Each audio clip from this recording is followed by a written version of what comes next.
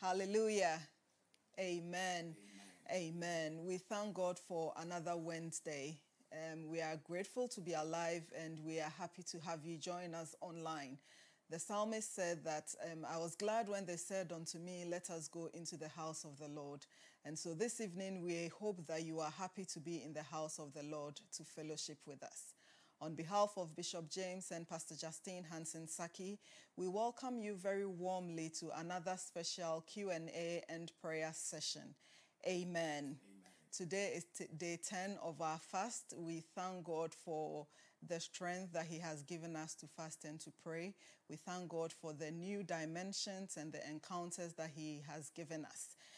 If you haven't started fasting, it's not too late to join. God is taking us to places. Don't be left out. Amen. And because we are fasting, we have a lot of questions on prayer and fasting this evening that we will be talking about. Don't just think that there are any simple questions and answer session. Every question and every answer is a whole sermon on its own. I pray that you catch the revelation and you will run with it. Amen. Amen. So, as always, with some emojis, some claps, some shouting, and some dancing. And please join me as I welcome our very own Bishop James Hansen Saki, for us to start the Q&A session. You're welcome, Papa. Thank you. Thank you for giving us the opportunity one more time to ask you the numerous questions that we have this evening. Thank you so much, Papa. Please, do you want to say anything before we start? Oh, we are all welcome. We thank God for His grace. And I believe that the answers to your questions will become ministrations to you. Amen. In the name of Jesus. Amen. I pray that the Holy Spirit take over this aspect of the service. Amen. And may God Himself provide answers that will satisfy your soul and also direct you to love Him and to serve Him in a better way. In Jesus' name. Amen. Amen. Amen. So as we said, we have a Q&A and a prayer session. We hope that we'll be able to answer all the questions, but fear not if we are not able to. There are always more Q&A sessions ahead. Amen. As we go along, if you have any questions that drop into your spirit, please either send it to getunderstanding@christchurches.org or post it on YouTube, Christchurch HQ, or Facebook, Christchurch International, and we will pick it up and put the questions to Bishop. Amen. So without wasting much time, because we don't have a lot of it, I will dig right into it, Papa. The first question we have is, what are the biblical reasons for fasting? What are the biblical reasons for fasting? Yes. I believe that when we look into the scriptures, biblically, we should fast. God requires us to fast. We see Jesus talk about fasting, and He taught so much about fasting, especially in chapter 6 of the book of Matthew. Right from the Old Testament, we see that various people used of God and the people of God themselves have also engaged in fasting. And when we look across the scriptures, at least I can think about 6 or 7 main reasons why we should biblically fast. The first one is to humble ourselves. Okay. God always tells us to humble ourselves. And one of the greatest manifestations of humility is to fast, seek God by fasting. Because you see, humility is not an emotion, it's a state of mind, and it is an act. God won't do what He has told us to do. So when He says we should humble ourselves, one of the ways is through fasting. In fact, the scripture says in Psalm 35, verse 13, that David said, I humbled myself with fasting. So fasting is a means by which we humble ourselves before God. When we believe that we can do everything by ourselves, then we are not humble. And so when we fast, we deny ourselves certain privileges and pleasures, and we bring ourselves before God, which is a greatest manifestation of humility before God. So fasting is a form by which we humble ourselves before God. That is a biblical way. David said, I humble myself with fasting. The second one that I could think about in scripture is also to draw near to God. Sometimes we are quick to fast because we want something from God, but we can fast as a means of humbling ourselves before God, actually saying, I can't do this on my own. That's a mark of humility. And I'm seeking you by fasting and prayer for God to move. So that is humility, one. Number two, to draw near to God. I think that James 4:8 says, draw near to God and he will draw near to you. So one of the ways to seek God is to draw near to him through fasting. Fasting is a means by which we draw near to God. And, I said last week when the question was asked about fasting, that fasting is not just the denying of ourselves of food, but it's also a mark that we are homesick. We miss God and we have a relationship with him. Very honest and genuine relationships should not be relationships that are based on only what I need, but it's a means by which we can communicate. And so fasting creates that platform by which we go to God to draw near to God. It says, if you seek me, you shall find me when you seek me with all your heart. And so the second biblical reason is to draw near to God. The third biblical reason would be to actually understand the word of God more clearly. We fast so that we can understand the word of God more clearly. You see, because the word of God is spirit, and a large portion of it is also prophetic. Anything that came by prophecy cannot be understood by ordinary minds. That's why the scripture says in 1 Corinthians chapter 2 that the natural man, the ordinary man, the unsaved, the unspiritual man does not understand the things of the Spirit of God. Neither can they know them because these things are spiritually discerned. And so to understand the word of God, which is already spiritual, Jesus said, the words I speak to you, they are life and they are spirit. Something that is spirit can only be understood by the spirit.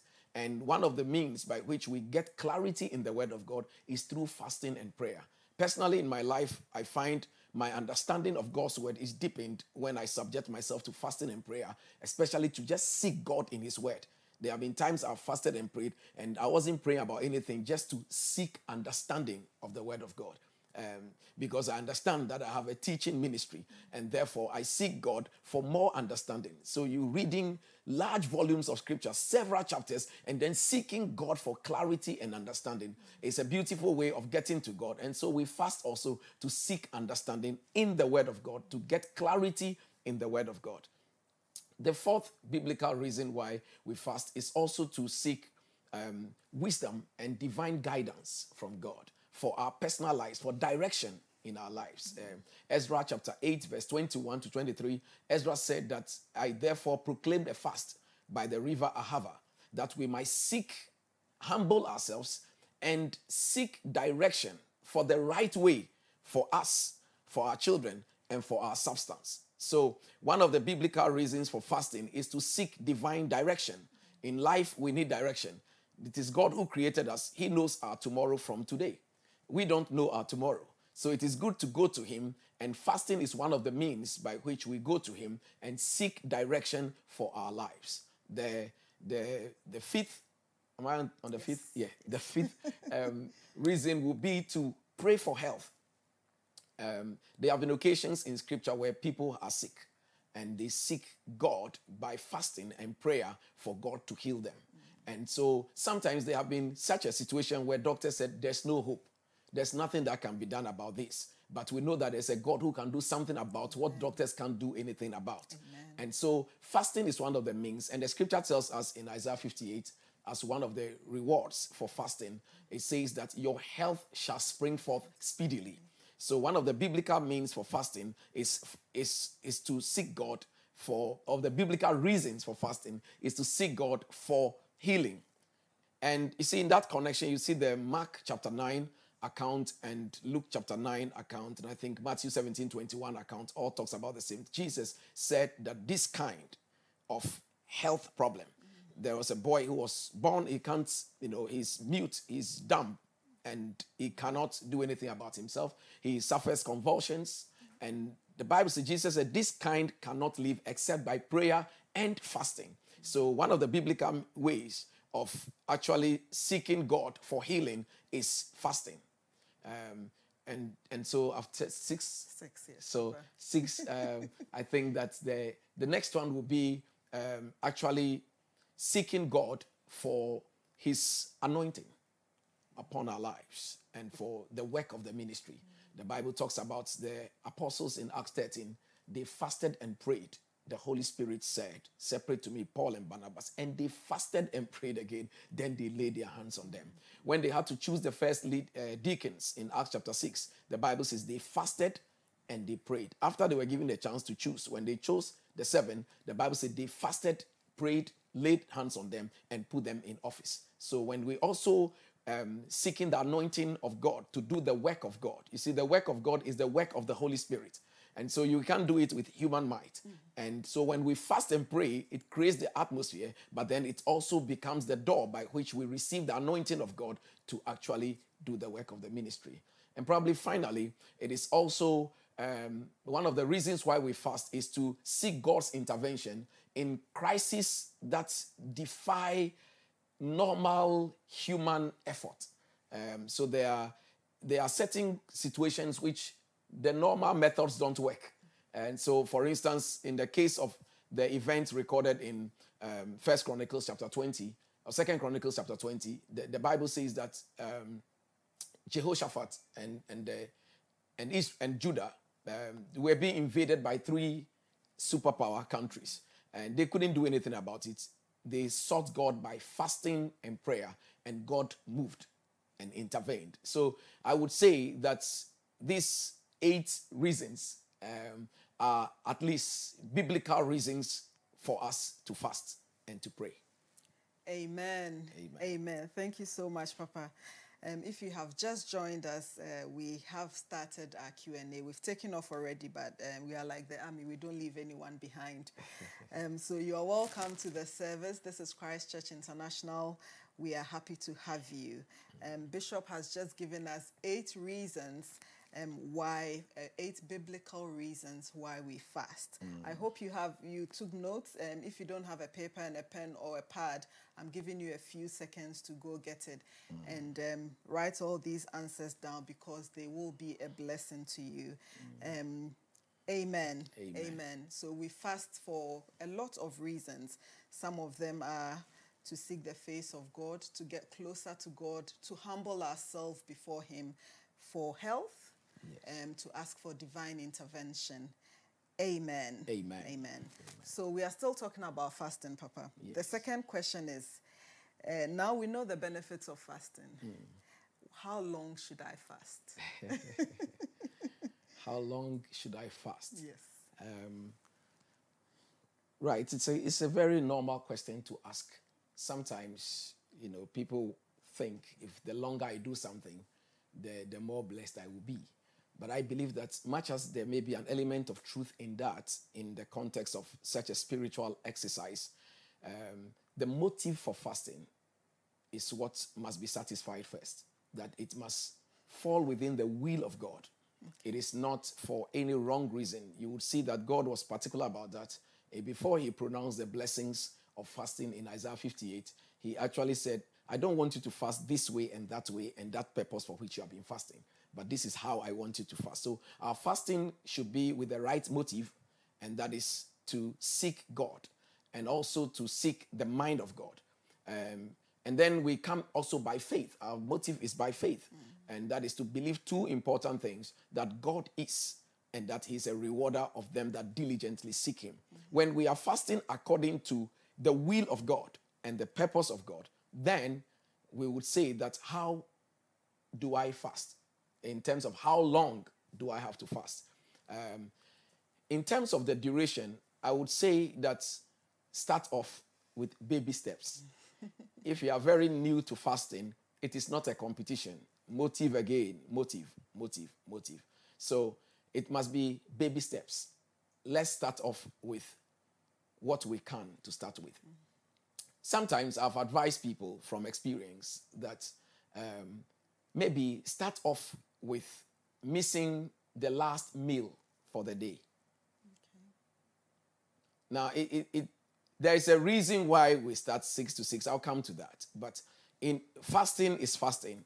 We are denying ourselves food, okay, and in some cases, water for a spiritual purpose. So in order to start off, you may skip the last meal for the day. So let's assume that your last meal is always around 6 p.m. and that you normally eat your second meal. Let's assume that in the average situation, you are a 3-course meal individual. So you have eaten at 7 a.m., as some of you do, and then 12 or 1 o'clock in the afternoon for your lunch. And so your 6 p.m. or 6:30 p.m. dinner, you skip that. And you carry on praying throughout from 6 p.m. and read your Bible and pray. And you don't eat again till the next morning at 6. That would surprise you to realize that you have actually fasted 18 hours. Because if your last meal was 12 o'clock and you skipped the 6 p.m. meal and you haven't eaten at 12 midnight and then you eat at 6 a.m., you've actually fasted for 18 hours. That's quite a long time. I know that in between 11 and 5 a.m., you would have been asleep.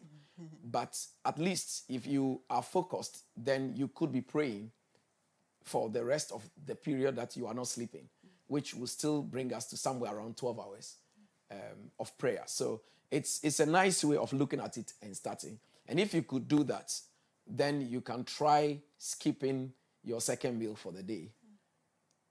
And then you realize that you have now eaten at 6 a.m., but you are not eating at your lunchtime, and you are not eating the evening meal, and you are carrying on till the next morning when you eat at 6. So if you are starting fasting like that, you will be taking these baby steps. And if you are comfortable, and then you carry on and realize that as your days, so shall your strength be. And then gradually, as you build it up, then you can actually move on to want to try 2 days. And then you try 3 days.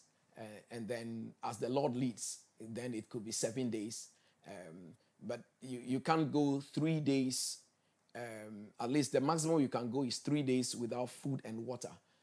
You can't do without water after the 3rd day. It must be divinely led, because medically it won't be too good for you. But you can drink water and carry on for the rest. Those ones that did 40 days raw on the mountains and all these are divinely led ones. And so there is a place where we come there. But it's wise. I'm teaching this from the perspective of the new beginner and saying that you build it up from there. And then another time we could try 7 days. And then we go on for 21 days. And it goes on like that. So you keep skipping the meal until you now skip the morning meal as well. So then it goes round like that, where you have actually now, not eating for a whole day. And it goes on. People can go 3 days raw like that and go on 7 days like that and go on like that. So this is, as far as the length of time is concerned, we start off this way. When it comes to the other complicated ones, as in, can I go 7 days, 21 days, 40 days? It all comes down to what is the reason. Back to either any of the 7 reasons, and whether we are divinely being led to go 21, to go 40. Sometimes those we read about in scripture that they went 40 did not intend to go 40. Sometimes we are dealing with some issue and the thing is not taking off, it's not getting away. The Holy Ghost keeps on prompting us, hang in there, and we carry on like that. When Elijah prayed, we were not told how many days he prayed for the rains to come back. But, he kept on checking. And when there's no sign of rain, of clouds, he carried on praying. That means that he could have gone on more than the seventh time, if the rain did not come on the seventh time or the cloud didn't show up the seventh time, there are burdens in the spirit. As you begin to pray, it doesn't shift. That means you hang in there. The Lord needs you in that position. So it keeps on going on, and that goes on to day 1, day 2, day 3, day 4, day 5, and we keep on going on like that. So there are times where the Lord has said, every year, fast for 21 days. There are times the Lord has said, in the middle of the year, fast 14 days. These are divinely led ones. It takes us into that realm, and the Spirit of God helps us and strengthens us to carry on praying. So in terms of duration, we start off this way, but every Christian should have a fasting life at least once a week. Amen. Amen. Amen. Thank you very much, Papa. You're welcome. So it's all about the motive. Amen. Amen. Amen. Just a second. Okay. Good. So I have another question that I want to tag on to this one, Papa. Right. It says that, is there a reason why churches tend to fast for 21 days at the beginning of the year? Why is it not longer or shorter? Okay, well, I think that's there has been some sudden craze about this whole thing that sometimes appears like a competition, and I always want to be spirit-led rather than, peer pressured into these things. I don't know why a lot of churches may do so. It stands to reason that when you are beginning the year, you could fast and pray and seek direction from God for the rest of the year.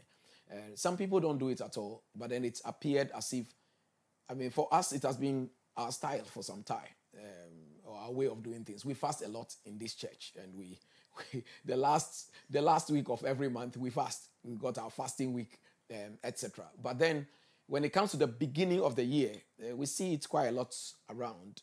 Some do it because they see others doing it. But I believe that every ministry must be biblically led to fast and pray. And that's why I said that it is a peer pressure thing. Some people saw some people being praying for 21 days, and then they also followed. But sometimes it is not like that. We have had a situation where at the beginning of the year, we fasted 40 days on 2 occasions. Then we came back to 21. These are all being led by God to do that. I don't know about other ministries as to why they also do this. But I know at least I've asked somebody before to say, why do you do this? But it's a season everybody's doing. I say, it shouldn't be everybody doing it. So your ministry must be divinely led, Holy Ghost led, and not because another church is doing something. Because if you copy what another church is doing, when the Lord has not led you, you'll be having an exercise in futility, because nothing will come out of it if it's not divinely directed. So it is proper for us to start the year with fasting and prayer. As to the number of days, God will have to speak to the senior minister to say, I want your church to do this. I want my people that you are leading to actually separate themselves and fast and seek my face for 14 days. Some 21 days, some 30 days, some 7 days. It shouldn't be competition. It must be quality and the motive and the purpose and the direction from the Lord. So I think that would be my response to that. Amen. Yes. Thank you, Papa. So it is not about peer pressure. Don't be pressured to do something that the Holy Spirit has not divinely inspired and directed. Amen. Amen. So we are moving on. Yes. We've found out the biblical reasons why we must fast. We've spoken about how long we should fast. The next question is, what should I do during the fast? What should be the normal schedule if I'm fasting? And I would like to add here that maybe you could split it into 2. And there are some people who maybe they are in school with COVID, they are home, or they don't really have a normal schedule of things they do. What do they need to do? And if you are also a full-time worker who is also working, what kind of schedule can you work around during the fasting? Okay, right. Let me start off from the first part. Yes, Papa. Okay. Under normal circumstances, if we are fasting, the first thing we need to take note of is to be sure that you don't get constipated. Okay. So from the health perspective, you not make sure that you don't get constipated. So you prepare your body for it. When we are breaking the fast, we can actually make sure that we eat a little bit more of things like fruits, salad, and things like that to actually keep the bowels moving, so that we don't get constipated. Then you avoid things like tea and coffee, because these are actually they cause dehydration. So you normally don't actually get them into your system when you are also fasting. So it doesn't make you dehydrated. You need fluids to run the system. So having that preparation, the next important thing to do is to ensure that you read your Bible. You must give enough time to Bible reading. I've found that in the scriptures, and I've found that in experience, that you read your Bible before you start praying. And the reason why it is the wise and practical thing to do is that when you read your Bible, it feeds your spirit. When you read the Word of God anoints your spirit man. And so it now empowers you to do the prayer with focus, because the Word is a revelation of the will and the mind of God. So when you read the Bible first, you prepare your spirit to undertake the prayer. And it puts your mind in focus, because you are going to pray. Effective prayer is praying the Word of God. So you need to have been exposed to the Word. You need to be reading the Word. And then you give ample time to prayer. So there must be ample time for the Word. Don't just do it like a quick thing. Mm-hmm. It must be deliberately part of the fasting. The fasting and prayer is in two ways. We are denying ourselves food for two main spiritual practices: the Word and prayer. The prayer will be hollow without the foundation of the Word.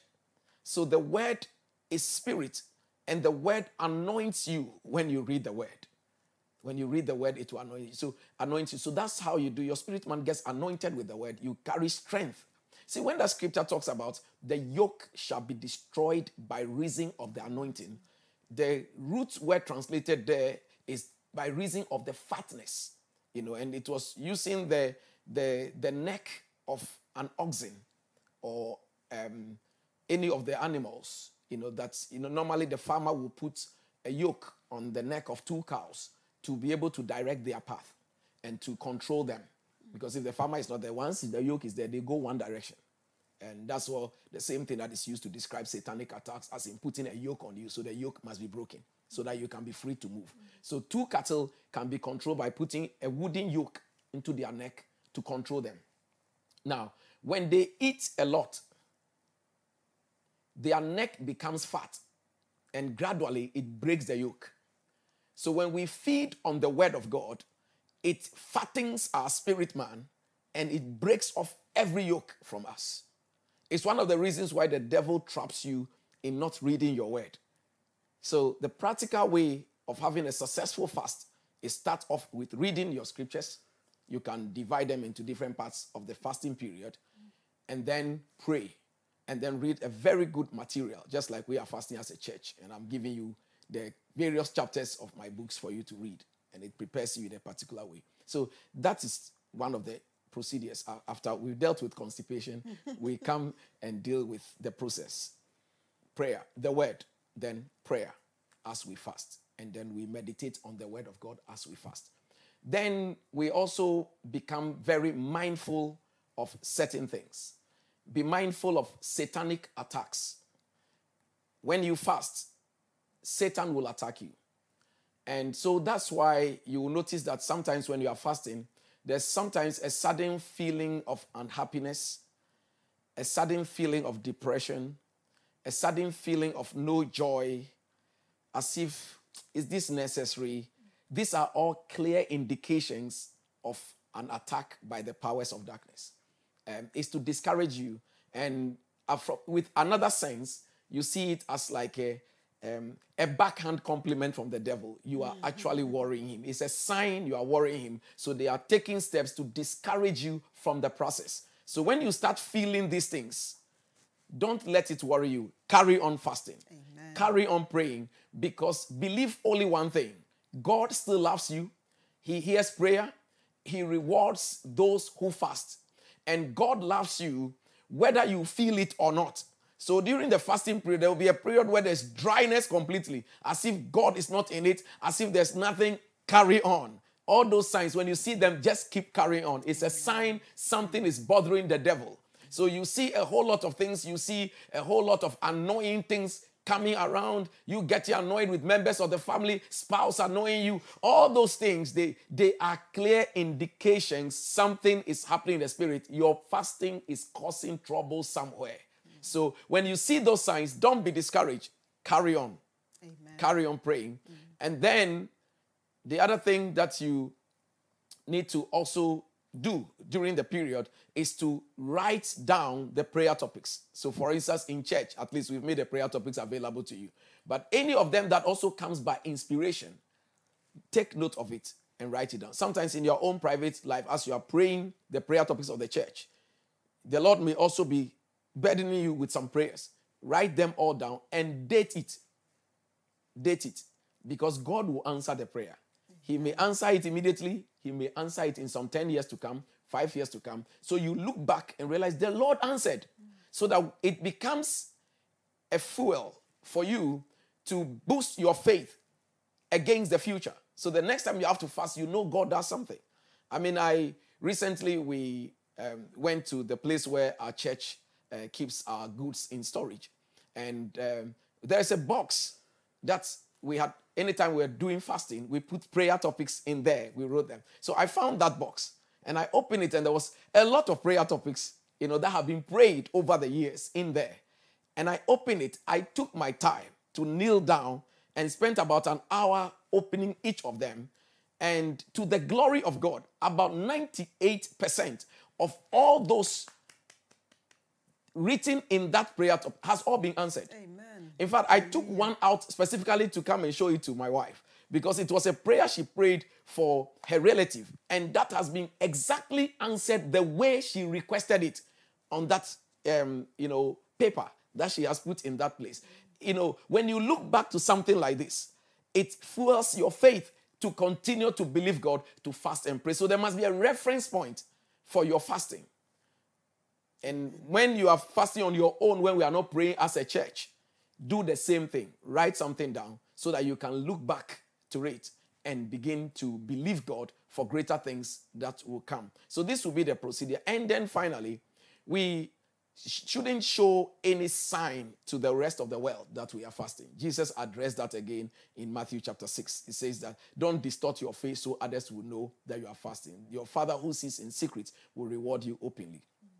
Our motive again is not to impress people that we are fasting, but actually to make sure that it is carried. It's a spiritual exercise. If it's for our church, it's for our church. If we do flyers, they are for internal use to remind us. And if some people may have to know that you are fasting, but again, the motive is what the Lord himself judges. Some people who are close to us must know that we are fasting. Sometimes I deliberately put it as my status on WhatsApp because to send some message to some people who have been troubling me, and they call, and because I'm fasting and praying, I'm not able to pick some calls and I'm not able to talk to people on the phone. But they don't understand. Somebody angrily wrote back, why are you ignoring my calls? So sometimes when that is there, the person can see, oh, it's in this state. And I think that is better. So there are certain people around you who must know. But then it's not for the whole world to know that you are fasting. So keep it a secret. And it must be between you and God as you pray and fast. And it must not actually change anything about your normal life at all. It shouldn't change anything. You can carry on normally, like the way you do things. You can be working and still be fasting. Unless you have got the liberty to take some days off, that would be great. If you read the scriptures, Leviticus 25, Leviticus 17, Leviticus 26, God tied fasting to the Sabbath and to consecrations, that separate yourself and fast. So the land must rest. So there must be a time where your stomach is also resting, so that at least you can fast and seek God. So we must be able to carry on our normal schedule without any sign of anything. I do remember it was just a day before Christmas or something that, we were talking. I was talking to my eldest son, and then I said to him, I think there's something. He said, are you not eating? And I said, well, it's in preparation for the fasting. But anyway, I've been fasting. I'll break it tomorrow on 25th. And say, well, I said, oh no, the whole of December I fast. Because as the head of the church, you don't start your fast with the church when they start on the 4th. You are ahead of them, way behind. So, but I was busy doing a lot of things in December, and until I tell you, you won't know.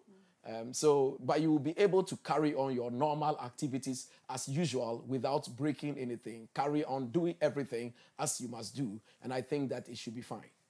Amen.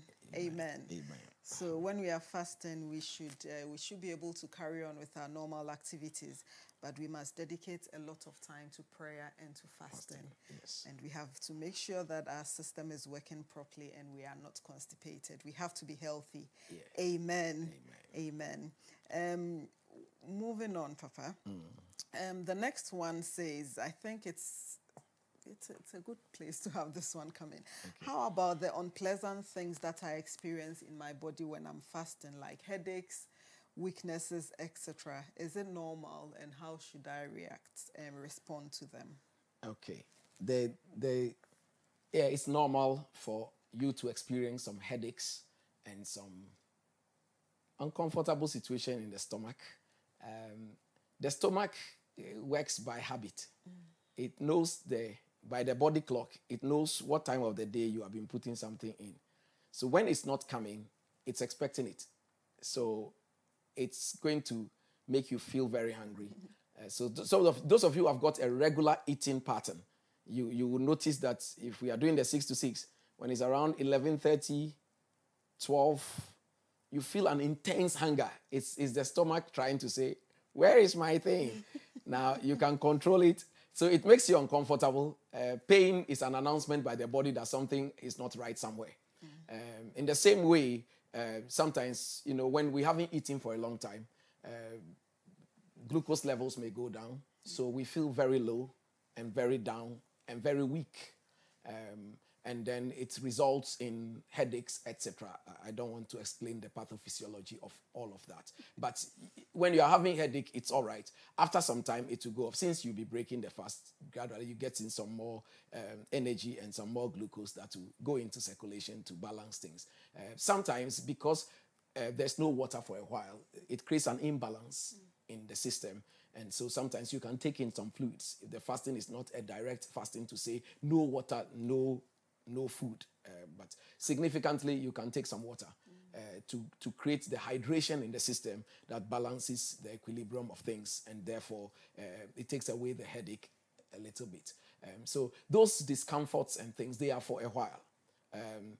When we carry on with the fast to a point, the body becomes used to the new trend, and therefore it goes away. But when we start, yes, you have all these things, and then somewhere in the middle of the fast, you ask yourself, but where are you, headache? I can't find you anymore. It goes on like that. So yes, it is all right. You see these signs, they come along, but then it won't kill you. But if it's becoming persistent over a period, maybe it's a sign that something is wrong.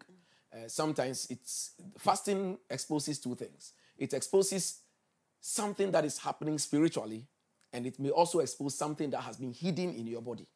So when you fast, at least, and you start seeing certain signs of your health, and you wonder, normally if I don't eat, I shouldn't have this. But if I don't eat and I'm having this, probably, and it's becoming consistent, maybe I may seek medical attention, and you'll be surprised as to what it may reveal. So sometimes when that is going on for a while, then you may have to pause the fast. You discuss with your pastor and check with your doctors and see, does this affect me in this way? And in that case, you may put a stop to it. Some people had fasted and then they realized that they had been diabetic and they didn't know.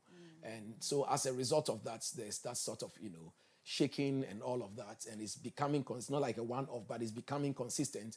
Maybe if you seek medical advice, or your pastor is very knowledgeable and you subject it to his counsel, he may be able to direct you in the right way to say, let's get a medical opinion on this, and maybe it may expose something. In that case, we will advise you to stop the raw fast, eat, take your medication to balance your sugar levels, and believe God in prayer. Carry on praying. You see, we can eat and not eat and still fast. And pray. So we can be praying and still seeking God for total healing. so that you have a balance of the approach. And in the end, I believe that you become victorious. Amen. Amen. Just a little question to add on to that. Okay. So you said that if you have some of those uncomfortable experiences, you can take a little bit of water. Yeah. What about things like energy drinks?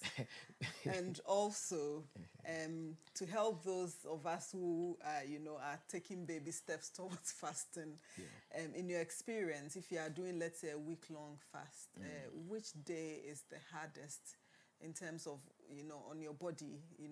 I think sometimes maybe when you start, there's a lot of energy, so you go on, and then maybe there's a certain day where it's really hard, and if you are not careful, you might, get off the bandwagon. Is there anything like that, or is it an individual experience, sort of? Yeah, I think that it's, to the first question as to, I always counsel water than energy drink. Energy drink is a deception from the medical point of view, because it will boost the glucose and you have a seemingly surge of energy, and then after a while it goes down again. So you keep deceiving yourself and you don't let the body adjust to the new normal. So water is better. Water hydrates your system and keeps your kidneys running. It's good to drink a lot of water. It's good to drink a lot of water. So you can drink water, and you can also deceive your stomach and drink more water so that you think food has arrived. But then we can drink more water than any of these concentrated things, which in the end may not be the best outcome you want to have, especially if you're hungry for a very long time. An energy drink is not the best form of thing to drink, especially on the stomach, since some of them have got acids in them. So I think it is better to, if you have eaten something, you drink an energy drink later on, that's fine. But I think to be using that as your source of energy whilst you go, I believe that it's a mysterious thing to fast. And when you fast, energy comes from above, and it keeps you going. So I believe water more, water. The second question is as to which part of the days is hardest if you are going like 7 days. I believe the first 3 days is, as for day one, you have eaten and you are carrying on. And so when you are getting to the point where you normally eat, that is where you start feeling the pangs of hunger. And so you're able to go on. But I believe that if you are actually fasting correctly, in that there's enough prayer in the whole thing and the word, as your days, so shall your strength be. So as you are getting towards the end, you feel more energized. You feel there's a strength from somewhere that comes, and you are able to carry on without that. But yes, it seems, I believe the first 3 days, if you are doing a 7-day fast, and then it goes on and on from there. So some people are different. Some, no matter what you turn them around, even the 21st day, they are still weak. So I believe it's an individual affair as well. Sometimes Yes, please, you can't really give one size fits all answer to such things. Yes, please. Thank you so much, Papa. You're welcome. Okay. What are the biblical rewards for fasting? I know you mentioned some of them when you were answering the first question. Are there any more you want to add? Yes. And I think 2 days ago, or is it yesterday, that I shared with the church on the 10 biblical blessings for fasting, or rewards for fasting. But for the purpose of those who were not in our church Zoom meeting, at least we could see 10 of them. And of course, the scripture in Isaiah 58 from verse 8 to 12 summarizes these 10 points blessings that the Lord rewards us with. And Jesus actually is the one who made the promise. He dealt with prayer separately, but when it came to chapter 6, from verse 16 to 17, he said that when we fast, his heavenly Father, our heavenly Father, will reward us openly. So God is a rewarder when we fast. And that's a powerful promise in God's word. And then we see that I was saying that in order to reap the full rewards, we need to have an attitude which is making God first. and also coming with a mindset of faith in God. And that faith in God is underpinned by two beliefs. Hebrews 11:6. Anyone without faith, it is impossible to please God. And anyone that comes to God must know. You see that word know there is a revelation knowledge. Must have a revelation knowledge that God exists. And secondly, that he is a rewarder. So you approach God with this mindset that he exists and that he is a rewarder. And then the rewards that he gives, at least Isaiah 58 tells us that this is the fast that I reward. And it says when we fast, our light shall break forth out of darkness. It shall break forth. Everyone was born with a light. That light must be seen. That is what makes you significant. That is what makes you matter on the earth. That's what makes you to become what God called you to become. There is a light. Jesus' light was seen by wise men. There is a light that you carry.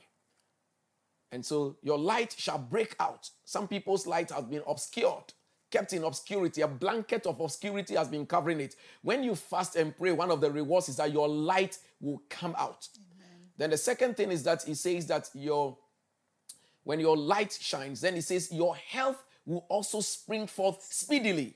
So there's blessing of health. And then he says also that the righteousness of God shall be yours. It shall go ahead of you. Your righteousness is a righteousness that the Lord purchased for you. That righteousness is a defense. Upon all the righteousness, God says, my defense shall be on it. So the righteousness of the Lord shall go ahead of you. And he says, his glory also shall be behind you as a rear guard.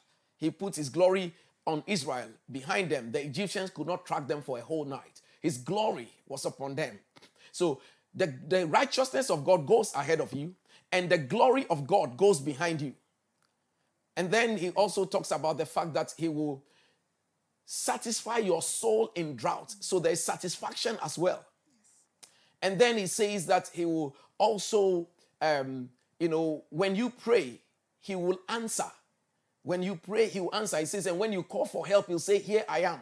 So there's also answered prayer, a blessing of a response from the presence of God. Then he says, you shall be like a watered garden. That means that you receive refreshing throughout. A watered garden cannot be ignored. Its leaves and its flowers and everything blossoms around it because there's always a constant supply. It says, when we fast and pray, then this shall be the rewards. Amen. And then he talks about the fact that there will also be an enduring value to our work when he says that you will be like streams of waters whose source never runs dry. Amen. There will be a constant supply. Wherever you go, whatever you do will live long and outlive you. It shall be sustained. And finally, it says restoration. You shall be called the restorer of the breach. You will repair ancient ruins. Whatever has been destroyed, you'll be able to restore it. The grace and anointing for restoration comes upon you when we fast and pray. And so we see a 10-point blessing for fasting and praying. And these are biblical rewards for fasting.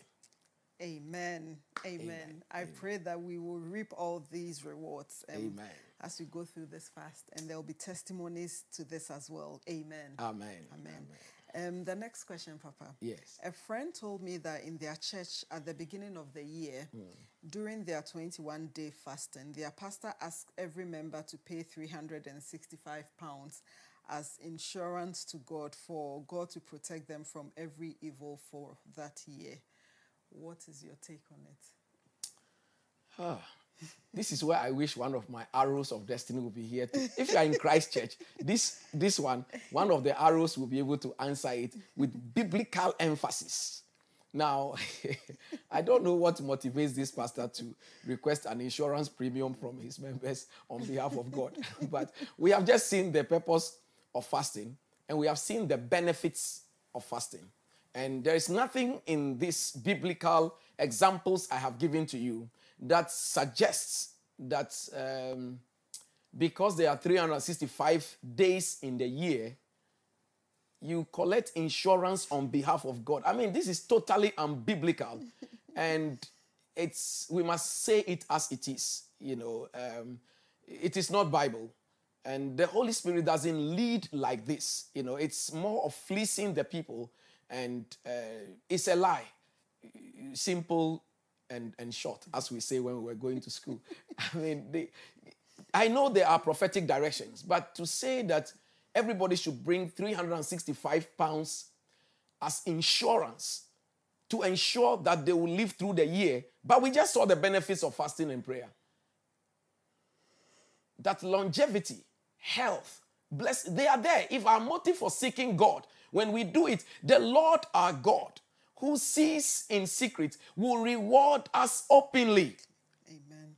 See, these whole things of, date of birth additions, New Year 2021 additions will come, and so 2021. I mean, can we stop this lottery with this God? So please, I don't think that your pastor is in the right frame of spiritual order in terms of this sort of regular pattern of 365 every year as insurance. Insurance for what? For long life? Teach the people, pastor, teach the people why they must give. Let's not do gimmicks in the name of the Lord. It's a lie, and you know it's a lie. The devil knows it too. But there are clear biblical directions that we can inform the church on how they must give, and people will give and they will be blessed. Amen. Because God honors our giving, but he doesn't honor it when we have to fleece the people and lie to the people and trick the people with these things. It is not the biblical way of approaching giving, especially for people to be blessed for the whole year. People can sow seeds to tie their faith to God, but to be told that this exact amount is insurance on behalf of God. God doesn't run an insurance company. And you are not a company that is collecting premium. Insurance premium for the life of the people. In him we live and move and have our being. Amen. Amen. Amen. In God we live, we move, and we have our being. Yes. And God doesn't run an insurance company. Amen. Amen. Someone wrote on YouTube that this is holy robbery. Holy robbery. Of course, I agree. May God open our eyes to understand his word. Amen. Amen. Amen. This is why I say you should not miss our services, because we are taught proper doctrine so that we don't deviate from it and nobody is able to deceive us as well. Amen. Amen. Amen. So, moving on, Papa. Yes.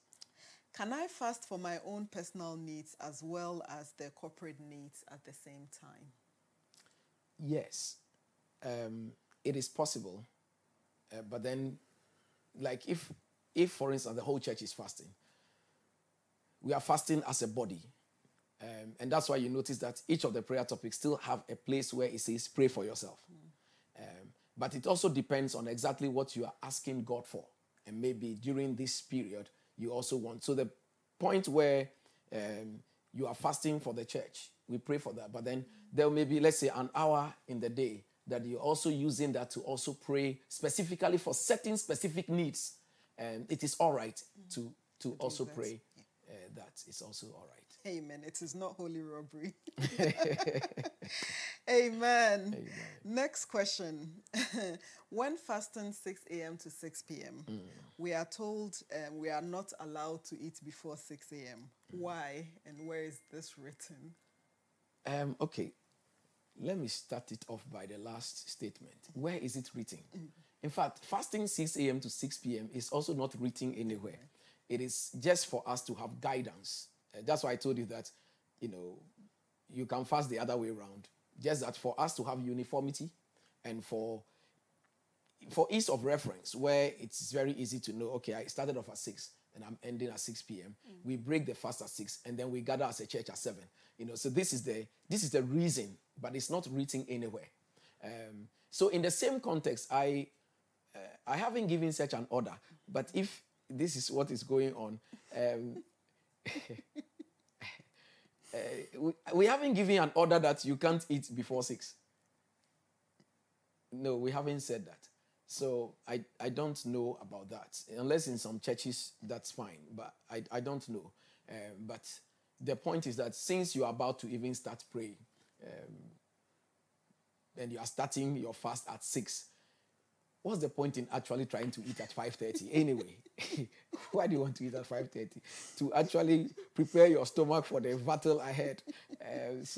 And you notice what I was saying, that if you follow the proper direction, when you break the fast at 6, that's it.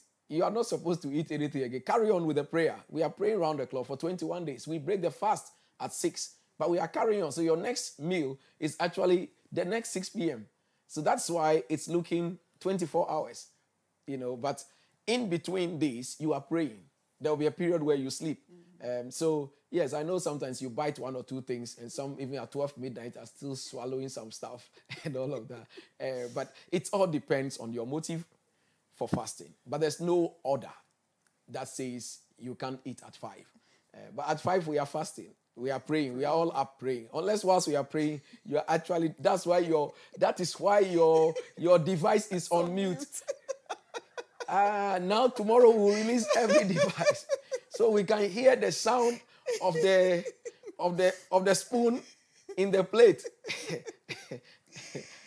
May the Lord help us in Jesus' name. But as your day, so shall your strength be. There's no law that says you shouldn't, but it's your conscience. It's up to you and what you want to attain out of this. Amen. Amen. Thank you to whoever asked that question. I think it's something that most people, I don't think anyone has directed anyone per se, okay. But it's almost sort of an unwritten rule that not this church alone, but most people. In most places, yes, okay, yes. Right, okay. Yes. I think it's to prevent cheating. Hallelujah. Amen. Okay. Still moving on, Papa. Yes. According to 1 Corinthians 14, verse 14 to 15, you can pray in tongues and you can pray with your understanding. Is there a specific place and a time for each of them? Oh, no. The discretion is at your own discretion. Because the spirit of the prophet is under the control of the prophet. You see, when we are filled with the Holy Spirit, it's different from spirit possession in, let's say, African traditional religion, where we have spirit possession. When you are possessed by a spirit, you are not in control. The spirit is in control. But in the case of God, the Holy Spirit, the principles of God right from Genesis hasn't changed. The power of free choice is still given to us. So even when God comes to inhabit us, he does not possess us. Spirit possession in the occult world or in African traditional religion, it comes to take over you completely. So the person doesn't even know where he is. He's moving in one direction. You see that in festivals and things, and this person is possessed and nobody could control that person. But in the case of the Holy Spirit, he's a gentle spirit. And whilst he's in you, he doesn't control you. He leads.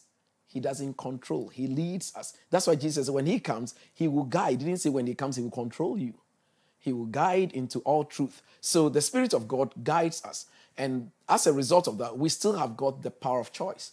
That was why on the day of Pentecost, the freshness of the outpouring of the Holy Spirit, Peter was still able to hear the gossip outside the window that says, these guys are drunk. And he said, hold on.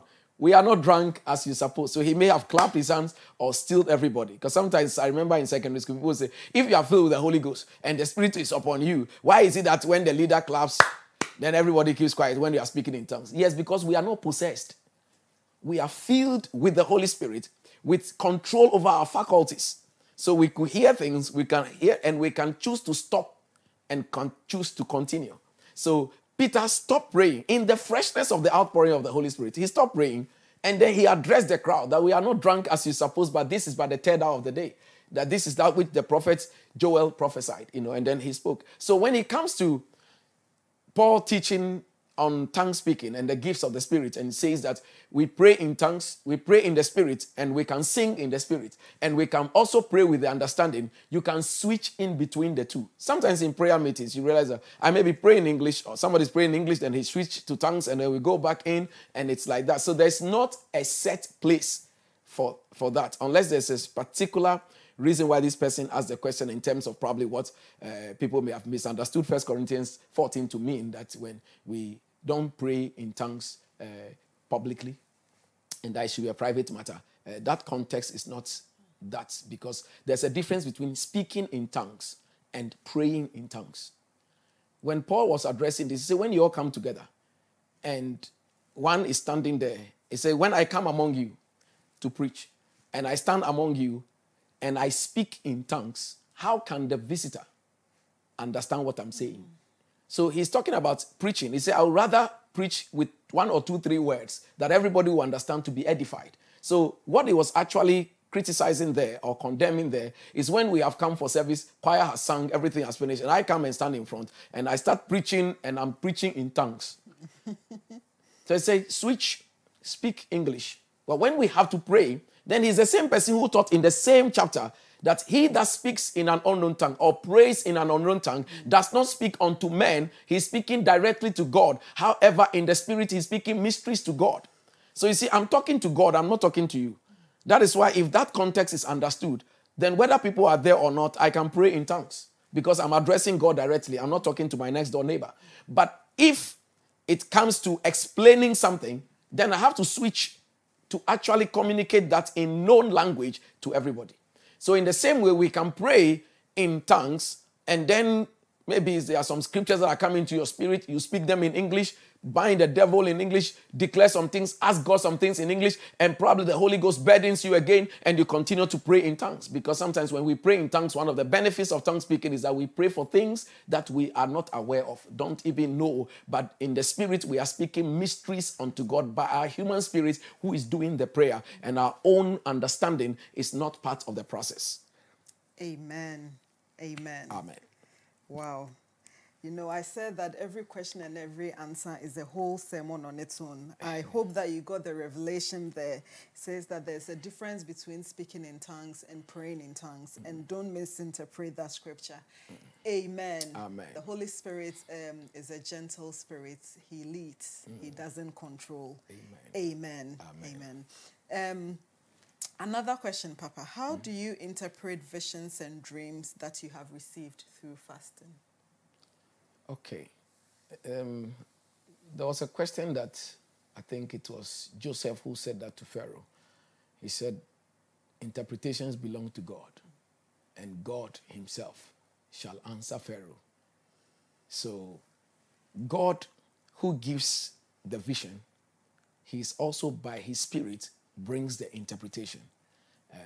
And so we have to be very careful about books on dreams that seems to say, when you see this, it means that. There are sometimes it is, but sometimes it is not.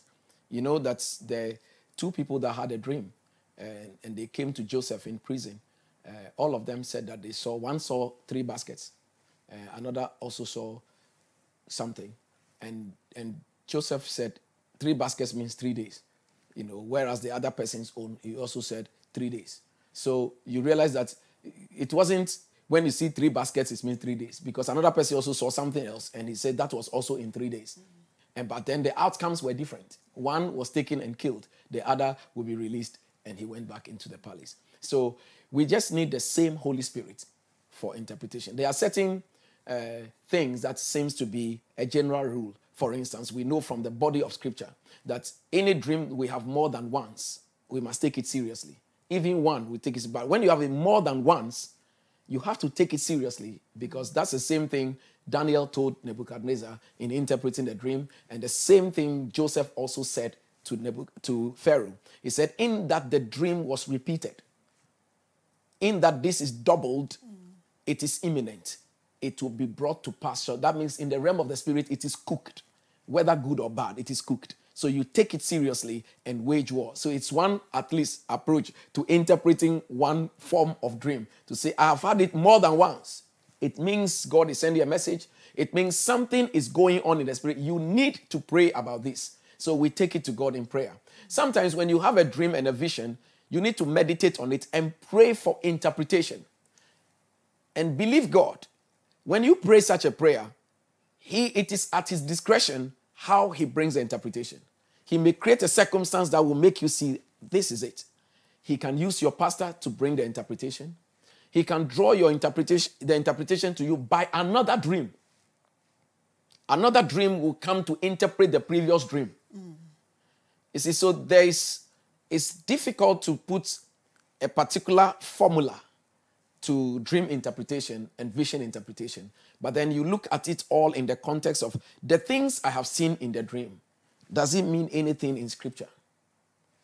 That's why we need to move away from methods. Because just like I'm saying, the fact that you saw a snake in a dream, it doesn't mean the devil all the time. Because if I read my scriptures, Jesus also said, I sent you forth as sheep in the midst of wolves. Be wise like serpents. So what if that snake is God actually telling you about wisdom? You see, and it's definitely not the devil. So we need to be very careful how we, pick things and just interpret. Otherwise, we'll get it wrong. The Holy Spirit is the best interpreter, and the scriptures are the basic foundation for interpretation of scripture. So when we, of visions. So when we see something, we may see a pattern. But I believe that the best way is to seek God in prayer. When we do, I'm telling you, he may reveal another vision to explain what has happened. And he can also use another person to bring the interpretation. He can use anybody to bring it to your understanding. And then depending on the anointing on your life, sometimes he may give you a quick understanding of what it is. So depending on the grace of God, the gifts of the Spirit, he may bring understanding by the gifts of the Spirit as well, by the word of knowledge, word of wisdom, discerning of spirits. God will be able, by the Holy Spirit, to bring understanding in all these areas. So that is how we interpret dreams. Seek the same Holy Spirit who gave it. He will interpret it. Amen. Amen. The Holy Spirit brings interpretation. And of course, your pastor is there. The foundation. And of course, your pastor is there. Amen. Amen. I have, let's see, time check. I have one more question on fasting. Okay. And then I have 3 questions that are not on fasting. But Okay. I think we need to clear it so that we can have an open mind to fast, Papa. Okay. So the last question that I'm taking on fasting, it says, is it okay if a pastor asks a member of the church to buy him beverages and other essentials so that he can fast on behalf of that member? Oh, God Almighty. I think Caroline will be able to answer this question. Jevan will answer this question for me. These are where are all of them? And then Nora Angela. You see, this James, all this, they will just be able to answer this question for me. Now, Pastor. The good shepherd lays his life down for the flock. So if you put your stomach down for the flock, why should they buy you provisions to... I mean, what kind of, you see, this is not Bible. And, it is unethical to do that. There's no way in Scripture where the men of God that stood in the gap on behalf of the nation have asked the nation to bring them something as compensation for fasting. It is part of your job description as a servant of God to stand in the gap on behalf of the people. That is why God called you. So you don't say, because I'm fasting for you for 21 days, bring me 21 days worth of provision. This is not like blood donation that when you go and donate the blood, then they give you Milo and other things to bring back the nutrients and vitamins. I mean, this is totally wrong. You don't approach spiritual things from that perspective. Again, Jesus taught us. He says, if you fast according to the will of the Father, your Father who sees the labor and the sacrifice in secret will himself reward you. So you don't put a price tag to it. So if you are fasting for 10 church members, what is going to happen? All of them are going to bring from Asda to Costco various requests. This is totally unbiblical. It must never be done. And if you go to such a church, I admonish you in the name of Jesus, stop immediately. I don't normally say these things, but don't go to such places. Don't go to such places. The sheep, the Bible says, take heed to yourself and to the flock of which the Holy Spirit has made you overseers. See, the next time we'll do the pastor again. But the pastor is a caretaker on behalf of the true owner of the sheep, who is the Lord Jesus Christ. The question we have to ask as pastors is that you are supposed to pastor the people the way Christ would have pastored them if he was physically around. Now, would you say that if the Lord will have to fast on our behalf, is going to ask us for provisions? No. So you don't do what the master will not do. So that is how you pastor the people with the heart of a true shepherd. The Bible says, and David shepherded them according to the integrity of his heart and the skillfulness of his hands. These are the two things necessary to stand in the office of a pastor on behalf of God's people. The integrity of your hands and the skillfulness, the integrity of your heart and the skillfulness of your hands. So, in the nutshell, it's totally wrong and unbiblical for a pastor to ask for provision backup before he fasts for you. Amen. Another form of holy robbery. It's holy robbery again. Holy robbery too. Amen. Yes, this question we missed last week, so Okay. I was really careful that we don't miss it again this week. Okay. So the person says, Bishop, my husband asked my dad for my hand in marriage, and he paid my bride price. He said church marriage is not biblical. Pastors don't have hands in marriage, but fathers do. What should I do? Okay. Well, that's a very interesting view. First of all, we know that marriage is ordained by God. And the church does not dictate your marriage, but the church provides guidance in the marriage. The church definitely has a role to play, because if we go back to the Bible and to the beginning, because we always have to adopt Jesus' practice of responding to questions when it comes to biblical interpretation or any questions. Anytime you ask Jesus a question, he takes you back to the beginning and tells you how things were in the beginning. So in the beginning, marriage is established by God. It is God's idea. It's true we marry based on our cultures, but before our cultures, God existed. Before our cultures thought about marriage, it was already a concept by God who put it into society and into man. So we marry according to God's standards, not just because my father wants to give me away in marriage. That's fine, but are we meeting God's biblical standards? We can marry without God. That's up to you and your faith. But if you're a child of faith, then you marry according to God's word. I know there are pastors who have abused their role and therefore have even tried to kick families out. And that's why sometimes some people wage war against the church when it comes to marriages. But you have to realize that let's go back to the beginning. In the beginning, how was the marriage set up? What was the marriage in itself? The marriage requires two families. But before the two families, two individuals who must be in love. And then families give their consent. But when families give their consent, we realize that there's a third factor that is left. The example in the garden, as Jesus was teaching, anytime he was asked a question about marriage or any other question, from the beginning, it was not so. So let's look at how it was in the beginning. So in the beginning, again, setting the template and starting anything, there weren't so many people around. There was only one man God has created. So that's God's son, and that's God's family member. His only family he has is God, he too. Then God brings the woman, and God leads the woman to the man.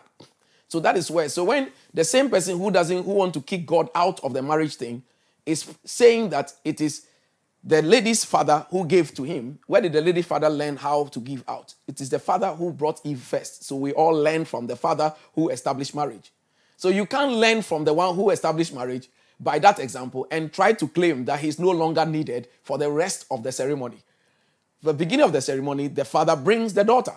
So from the beginning of the ceremony, the father God brought his daughter to the man, Adam in this case. In that first scenario, God played a multiple role. He was both the father of Adam and the father-in-law of Adam, and was also the father of Eve and the father-in-law of Eve. And both of them were his family. Now, when he then gave the woman to the man, then the Lord blessed them. So there is the element of the blessing of the Lord to unite the thing. A threefold cord is not easily broken. We need a third fold. So families, yes, have done. That's the two. We need God in the equation. And God then pronounced blessings. So when we marry, families can give. But then we need the element of a representative of God to pronounce blessing. And that is why church gets into the picture. But church doesn't get in to want to control. There have been excesses. There have been lies by pastors, because they have got an interest in the lady or something. Say it's not the one supposed to marry. Ignore your family. And no, we don't ignore family. We continue to guide. Even when there are resistances, we still continue to guide. Some of the men who resist the church is because they already have got some motives. Because they don't like, when they are doing the wrong thing, to have someone to watch over them. Experience has also shown that. And that's why sometimes, as a lady, be careful when a man is trying to knock the church out of the question. Because when he begins to maltreat you and mishandle you, there's no one who will come and speak. Because there's no one both of you look up to in terms of spiritual authority to come into the game, into the picture, to come and settle issues. And that's why sometimes they are arrogant in that way. But if you have nothing to hide, and church is also not abusing its role, but standing properly, you realize that the church interest is your interest, to see that you do well and succeed. No pastor should bless any marriage and is wishing that it dies off. No pastor should get in because he wants to hate one person in the marriage or not. No. So it's true that some people have got issues with churches because churches sometimes have not followed the rule. Some pastors have gone beyond their remit, and tried to control. It mustn't be control. It must be leading. Amen. Even when you get in, you guide.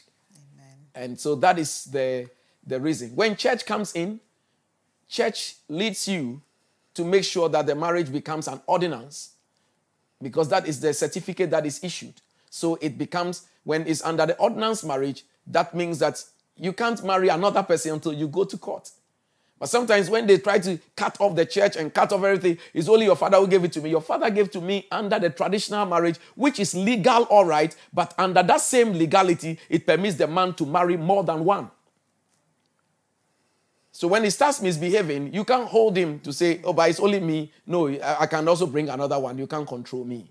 So you have to be very careful of some of those subtle approaches to say, I don't need the church. If we have nothing to hide, we need a church. Amen. Amen. Thank you very, very, very much, Papa. I'll ask one last question. Okay. Why do pastors change their voice when speaking in tongues? The pitch, the tone, etc. I don't know. Do I change my voice? And it's the only pastors. It's a very interesting observation. But I don't think that... I think sometimes it's better to ask the person. Because our voice should be our voice. When we are praying, at certain levels of intensity, we raise our voice. But in terms of changing the tone, it varies. Maybe the person is being influenced by the Holy Spirit in a different way. I don't know. I don't normally change my voice so much. The way I start praying in English, I flow like that in tongues. I raise my voice a lot when I'm praying, and that's it. But I don't think it's only pastors. I think, sometimes even members of the congregation pray like that. But in terms of the variation in the tone, and probably it sounds different from their normal voice, probably we have to ask them. Maybe there is something else that is making them speak like that. But when we receive the Holy Ghost baptism, there's no formula as to whether we should sound in a particular way or not. We flow, and the Holy Ghost takes us in any direction as far as the language, because it's our spirit man who is doing the prayer. It's not our body which is actually doing the prayer. The tongue is only being employed in the process, but it is the spirit man that is actually doing the prayer with words that cannot be articulated in normal speech. So I think that it's a very subjective question. There is no rule like that. So if you observe something like that, maybe the Lord lead you to, as maybe I'll find out from certain people if I know that they have been changing their tone, and ask them, is there a special reason? Then we'll find out. Sometimes you are not in, you don't even know, because some levels and depths of prayer, things change. Sometimes a prayer becomes, like a monosyllable, and it goes on like that. It's a certain level of travail in prayer where you realize that it's only one thing you are hearing. Remember, Hannah prayed. I'm not saying she spoke in tongues, but she prayed to the point where now it got to a point, her voice is not being heard, but her lips are moving. And the way she's behaving, Eli thought she was drunk. So there are levels of intercession and depth of prayer that it gets to a point where you may be saying one thing, but actually you are caught up in the spirit. And in that case, you don't even know what you are saying. So there are things like that happens in the spirit. Sometimes you are caught up in the spirit like that, where you started praying, and the last time you saw the clock, it was 10 o'clock. And the next time you check it, it's 11 a.m. the next day. You are being caught up in the spirit like that. So it means that there's a certain point where you didn't know where you were. And in that case, you won't even know what you were saying in terms of the kind of what is coming out of you. And the travail, it may be a different, tone and all of that, because there's a depth in the spirit that you have gotten into. These are levels in the spirit. You are caught up like that. So, yes, there have been times I've been caught up like that. And started praying. It's normal prayer. I'm just going to sleep. It's 12 o'clock. I just slept. And then 8 a.m. before you woke up, and you realize that you are still in prayer, caught up in the living room like that, in that same posture. And before you open your eyes. But then you realize that you have been somewhere in the spirit, and not knowing I haven't slept for all these 8 hours. So if I'm not hearing myself, maybe somebody may be hearing, and that's all that someone may be hearing and wonder, why has he changed his tone? Well, you need to journey with the person into the spirit to know what may be going on. Amen. Amen. Amen. Thank you so much, Papa. Church, I need you to join me with thanks, with hands clapping, with some jumping and some shouting and all the emojis that you can master to say a very big thank you to Bishop. Shall we go? Thank you very much, Papa. We have gone to a different dimension today. And I think I speak for everyone when I say that you have equipped us to go the next few days ahead of us until the end of the fasting. You have equipped us to fast and to pray properly so Amen. that we can achieve the rewards that God gives to us in public. Amen. Amen. Amen. Amen. Amen. Amen.